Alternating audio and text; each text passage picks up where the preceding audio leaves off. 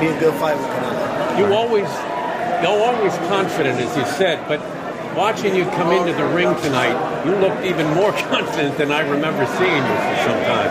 Maybe it was just me, I don't know. Yeah, I think I'm always confident. I think I'm always like that. I think I'm always,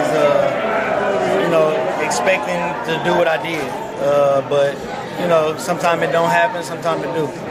So you're waiting for the big fight now? Sure, why not? I'm 37 years old, man. There you go. Well, gotta come sometime. You look like a kid out there. Thank you. Appreciate it. Thank you. Who's next, buddy? I don't know.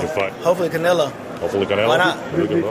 Before, Why not? In the pre-fight on Wednesday, you said or Thursday, you needed a real emphatic statement to get yourself back in that mix. You feel that was a statement tonight? For sure. I think I did. I think I made a good statement. I think I got the people's attention, and hopefully I can get the fight next.